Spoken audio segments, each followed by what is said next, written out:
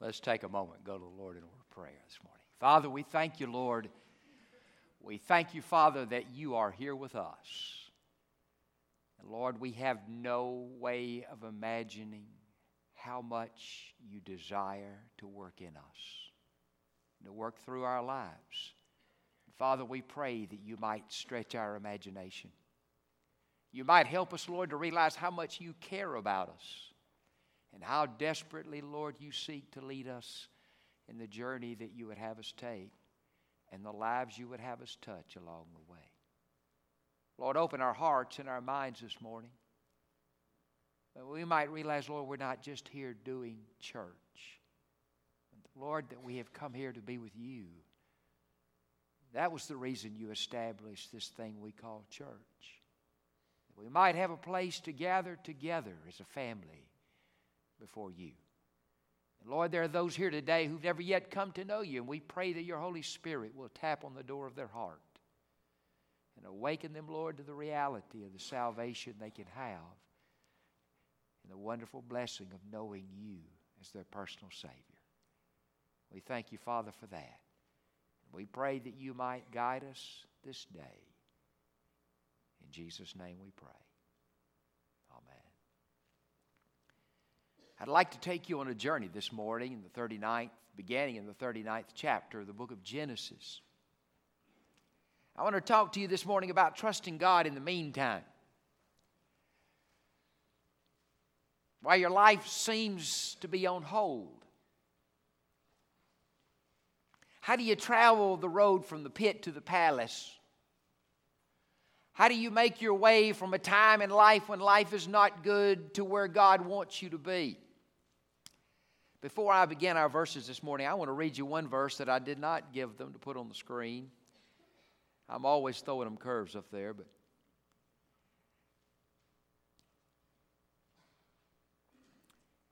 later on in this book, he shares with us these words.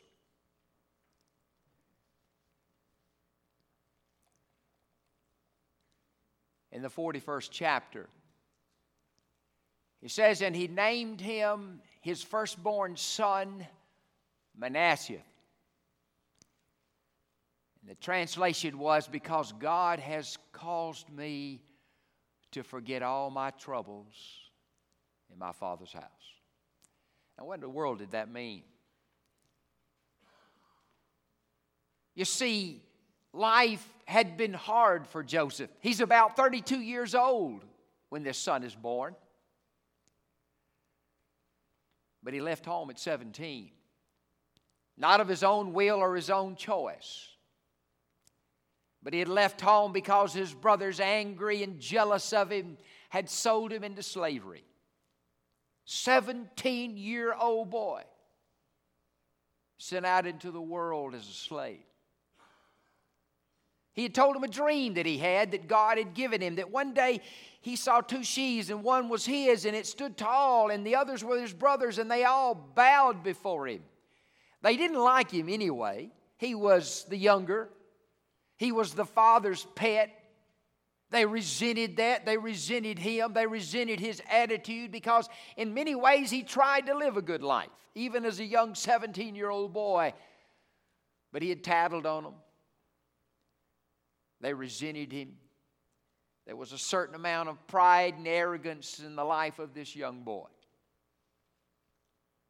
And so he then would begin his journey at 17, sent away into slavery. But at 32, he says, God has caused me to forget all my troubles. And when he said, forget my father's house, he's not talking about the family back home that he loved. He's talking about what they did to him. And the anger and the hurt and the hate that he had had to fight off all of those years because of how he'd been treated. God had taken all that away. But how do you get from point A to point B? How do we get from where we are to where God wants us to be? How do we get from being saved or being lost to being saved? How do we get from wondering where I will spend eternity one moment to realizing the next that no matter what happens to me, I will step foot from this place into a place called heaven? and live with a sense of peace and confidence and assurance that passeth all understanding. How do you get from point A to point B? Let me take you on a little journey this morning. In the 39th chapter of the book of Genesis, first few verses beginning in chapter 39, beginning with verse 1. Now Joseph had been taken down to Egypt, and Potiphar, an Egyptian who was one of Pharaoh's officials, the captain of the guard, bought him from the Ishmaelites who had taken him there. Like a piece of meat sold on the market, they bought him, a human being. And he became a servant and a slave in the house of Potiphar. Now think about it, guys. 17 years old. But in verse 2, the Lord was with Joseph, and he prospered, and he lived in the house of his Egyptian master. And when his master saw that the Lord was with him and that the Lord gave him success in everything he did, Joseph found favor in his eyes. And he became the attendant. Potiphar put him in charge of his household and entrusted to his care everything he owned. Soon as a young man, he was running the house. And this was no poor individual. This was a wealthy man with his fields and his servants. Potiphar became, if you will, the tender of all of Potiphar's wealth as a young man. For God's favor was with him. But notice what happens in the latter part of verse 6. Now Joseph was well built and handsome. And after a while, his master's wife took notice of Joseph and said, "Come to bed with me." But he refused. "With me in charge," he told her, "my master does not concern himself about anything in the house. Everything he owns he has entrusted to my care, and no one is greater in this house than I am. My master has withheld nothing from me except you, because you are his wife. How then could I do such a wicked thing and sin against God?" And though she spoke to Joseph day after day, he refused to go to bed with her or even be with her. You know the story. It's not a new one. You know how the day finally came when he was in the house and she had sent the servants away, and she caught him, just him and her, put themselves in a bad situation. And when he tried to run to get away from that situation, she grabbed his outer garment and pulled it off of him. Then she, when the husband came home, said, "Look what your servant has tried to do." Verse 19. And when the master heard the story, his wife told him, saying, "This is how your slave treated me." He burned with anger, and Joseph's master took him and put him in prison and placed him there where the king's prisoners were confined. He who had become the head of the household was now imprisoned. Why? He was trying to do a good thing. He was trying to be a good man. He was trying to do the right thing. And yet it appears as we come to this part of the story that in spite of his honesty, his decency, and even his morality, it seemed like he was being punished when he was doing right. You know, I have a sneaky suspicion, now listen to me, that if God hadn't stirred the pot, Joseph would have been content to spend the rest of his life the slave in Potiphar's house. I guess what I'm trying to say to you guys, this wasn't all bad. You follow me? Sometimes God has to kind of prod us on in life to get us from where we are to where we need to be. Sometimes as parents, God has to awaken us to get us from where we are to where we need to be spiritually if we're going to lead our children to know Christ, to live with Christ, and to serve Christ. Sometimes God has to prod us in our education and in the different facets of our life to move us from where we are to where He needs us to be. A whole nation was at stake. The days were coming a few years in the future when a great famine would occur, when people would literally starve to death, and God was putting this young boy in a position that when the day came, he could step to the position he needed to be in to not only save Egypt, but to save all of his family and the Savior yet to be born in the future. God had a plan. Does that mean God made his brothers sell him? No. Does that mean that God made this woman try to take advantage of him? No. But it means that even with the worst the devil can throw at us, God has a way of turning it around. Isn't that something? I like that, don't you?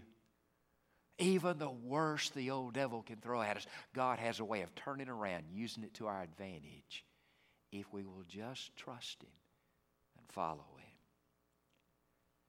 We don't have to be behind bars to identify with Joseph. We all fight our prisons. It may be a job that you hate, that you go to every day because it's the way you provide for your family. You don't like it, but you do it, and you do it faithfully for the sake of your home. It may be something altogether different. It may be the work with too little pay and too much stress.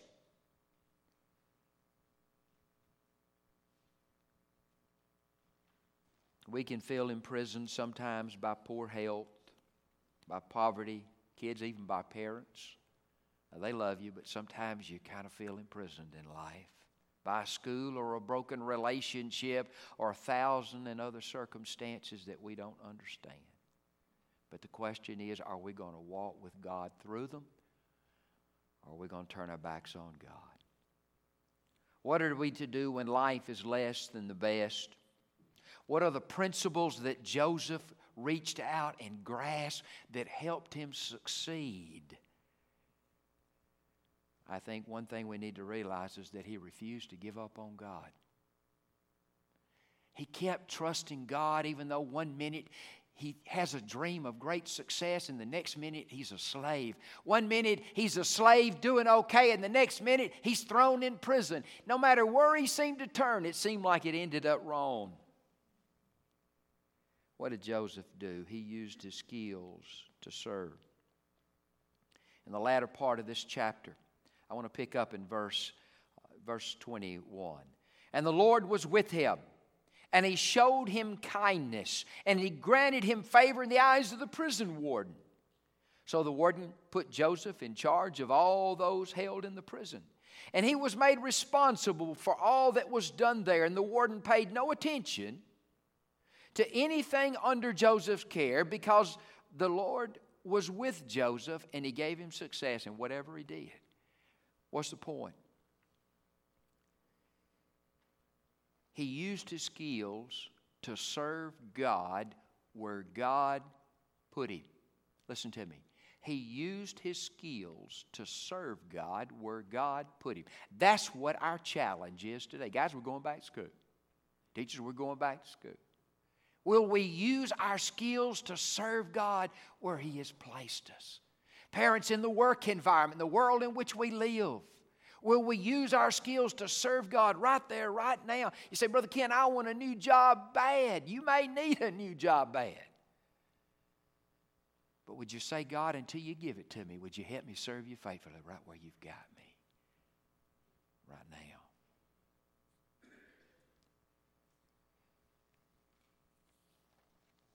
I want us to notice what he didn't do. Joseph didn't wallow in self-pity. He didn't plunge himself in depression, wallowing in self-pity. I'm going to tell you, that's a temptation for me. Is that a temptation for you? Poor me. Things are bad today. That's one thing Joseph refused to do. I'm going to tell you, there's an old saying concerning pity. We love company when we complain and hurt, but company don't love us. You follow me? When we whine and complain about life, nobody wants to be around us. And you wonder, what drove them away? The one thing Joseph didn't do is he didn't plunge himself into self-pity. He didn't give in to anger. He would not rob his master of his wife even to save himself. He refused to give in to the anger. You know, I'm convinced the reason Joseph wasn't killed was because the master knew that he wasn't the real guilty one. And so he kind of put him away in the best of the prisons, the echelon, if you will, of prison situation. We've heard about those kind of prisons, haven't we? They're kind of plush. And in a sense, that's where God saw that he was placed. He didn't give in to anger. He didn't give in to bitterness. Had this happened, it would have shut him down right there.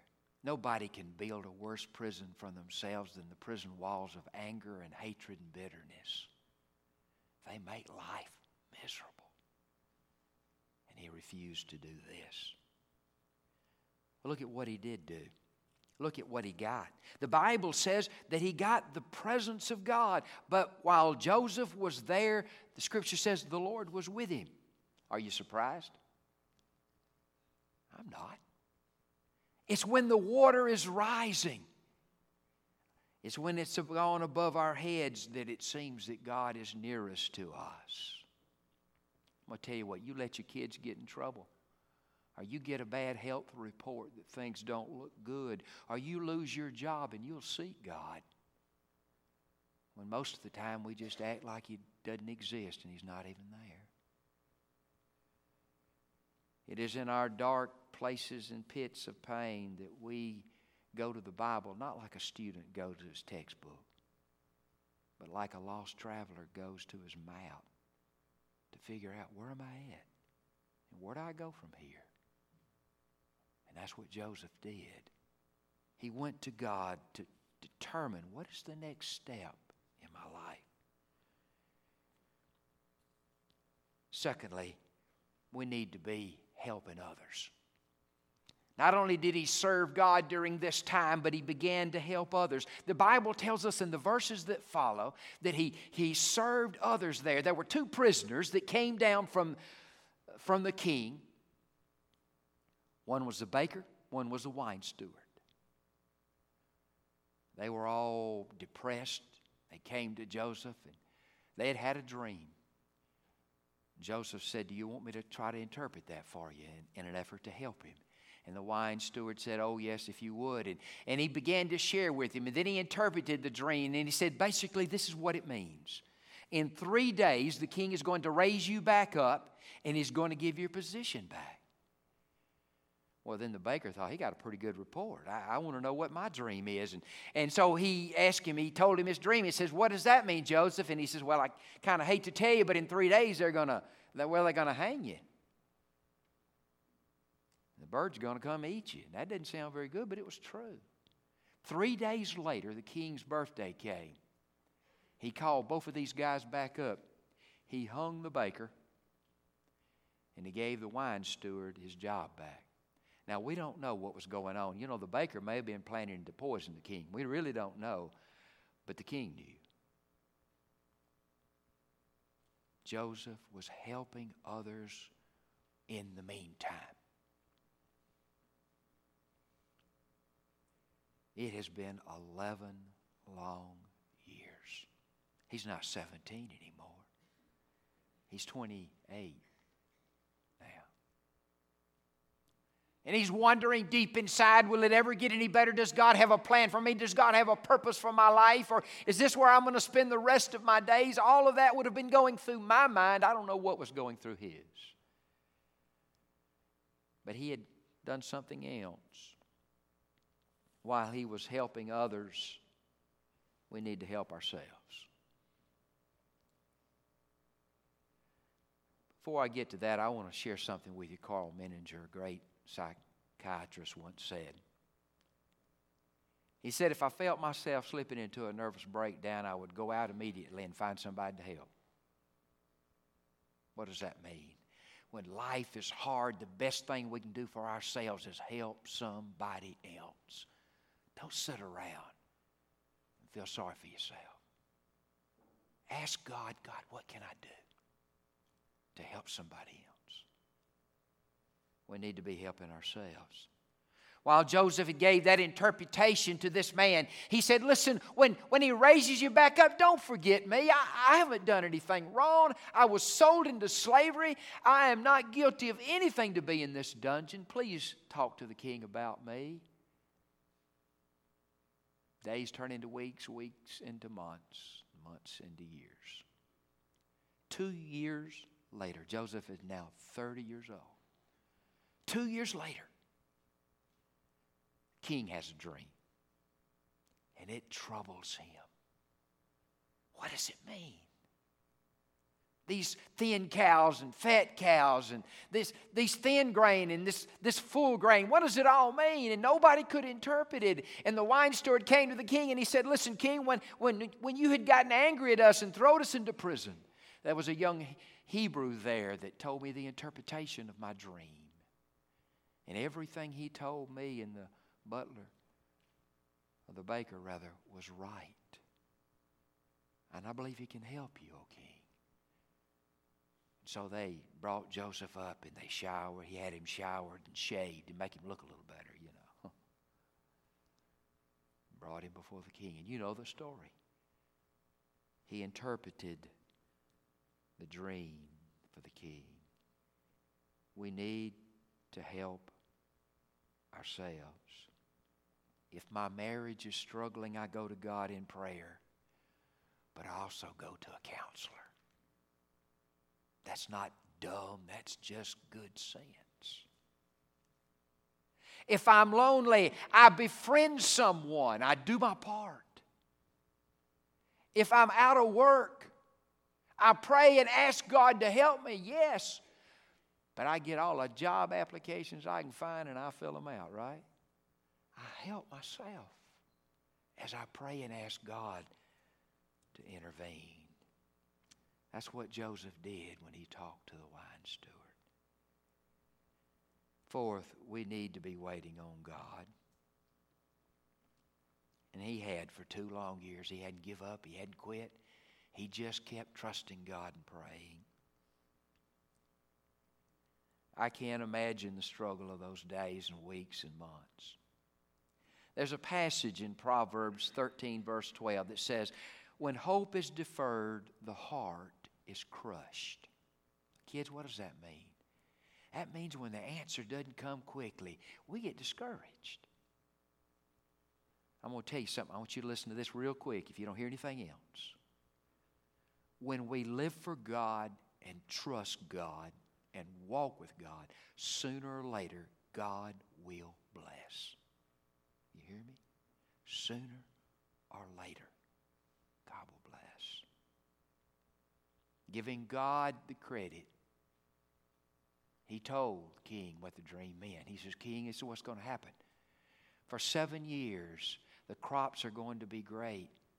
The corn is going to grow. The grain is going to grow. The wheat's going to grow. For 7 years, we're going to have more than we know what to do with. But after that, there are going to be 7 thin years. There's not going to be anything to eat. You need to appoint someone, put someone in charge to take 1/5 of everything that grows in those 7 good years and store it so that when the 7 bad years come, there will be food that you can share with Egypt and the rest of the world. And the king said, can we find anybody smarter than this young man to do this job? That's Brother Ken paraphrase, okay? And he said, I will make you second in command in all the land of Egypt.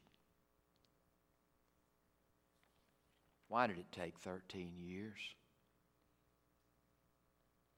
Because it took 13 years for God to take a spoiled, pampered, arrogant teenager and turn him into the kind of man he needed to be for God to do what God needed to do in the lives of his people. Don't take me wrong, even that spoiled teenager had a great heart. He just needed to learn a few things along the journey.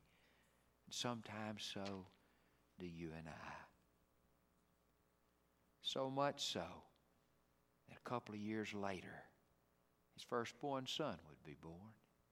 And he would call him Manasseh, for God has made me forget all my troubles. What are you trying to say, Brother Ken? I'm trying to say that if we will trust God and walk with God and follow God, God can and He will open the doors to new opportunities and new blessings in our life. We need to serve God right where we are. I don't care how hard it is. We need to serve God helping others. We need to serve God helping ourselves. And all this time we need to wait on God for the things we can't do and be patient as God works in the backdrop of our lives. Let me ask you something. You got a lost husband at home? You pray God will touch him, and you pray it every day. And in the meantime, you do all you can to point him to Jesus. We got lost kids at home. We pray God will touch them. In the meantime, we do all we can to show them what the love of Jesus means in the way we treat others and the way we live out our lives. We do what we can in the meantime. We pray for God's intervention when the days come. I don't know the need in your heart this morning, but God does. You may be here this morning and say, Brother Ken, I've never trusted Jesus as my Savior. But deep down, I know I need Him. I invite you in this moment as we sing a song and have what we call an invitation. I invite you to come forward and kneel with me, and let's pray and invite Jesus into your life. You may say, Brother Ken, I'm already a Christian, but I've never been baptized. Jesus told us to be baptized as a way of saying to a lost world, He has saved me on the inside. I want to show you on the outside what He's done for me. You may say, I need to commit my life to be an example for Christ. I invite you to come, whether it's to the altar to pray or that I might pray with you, whatever the need in your heart.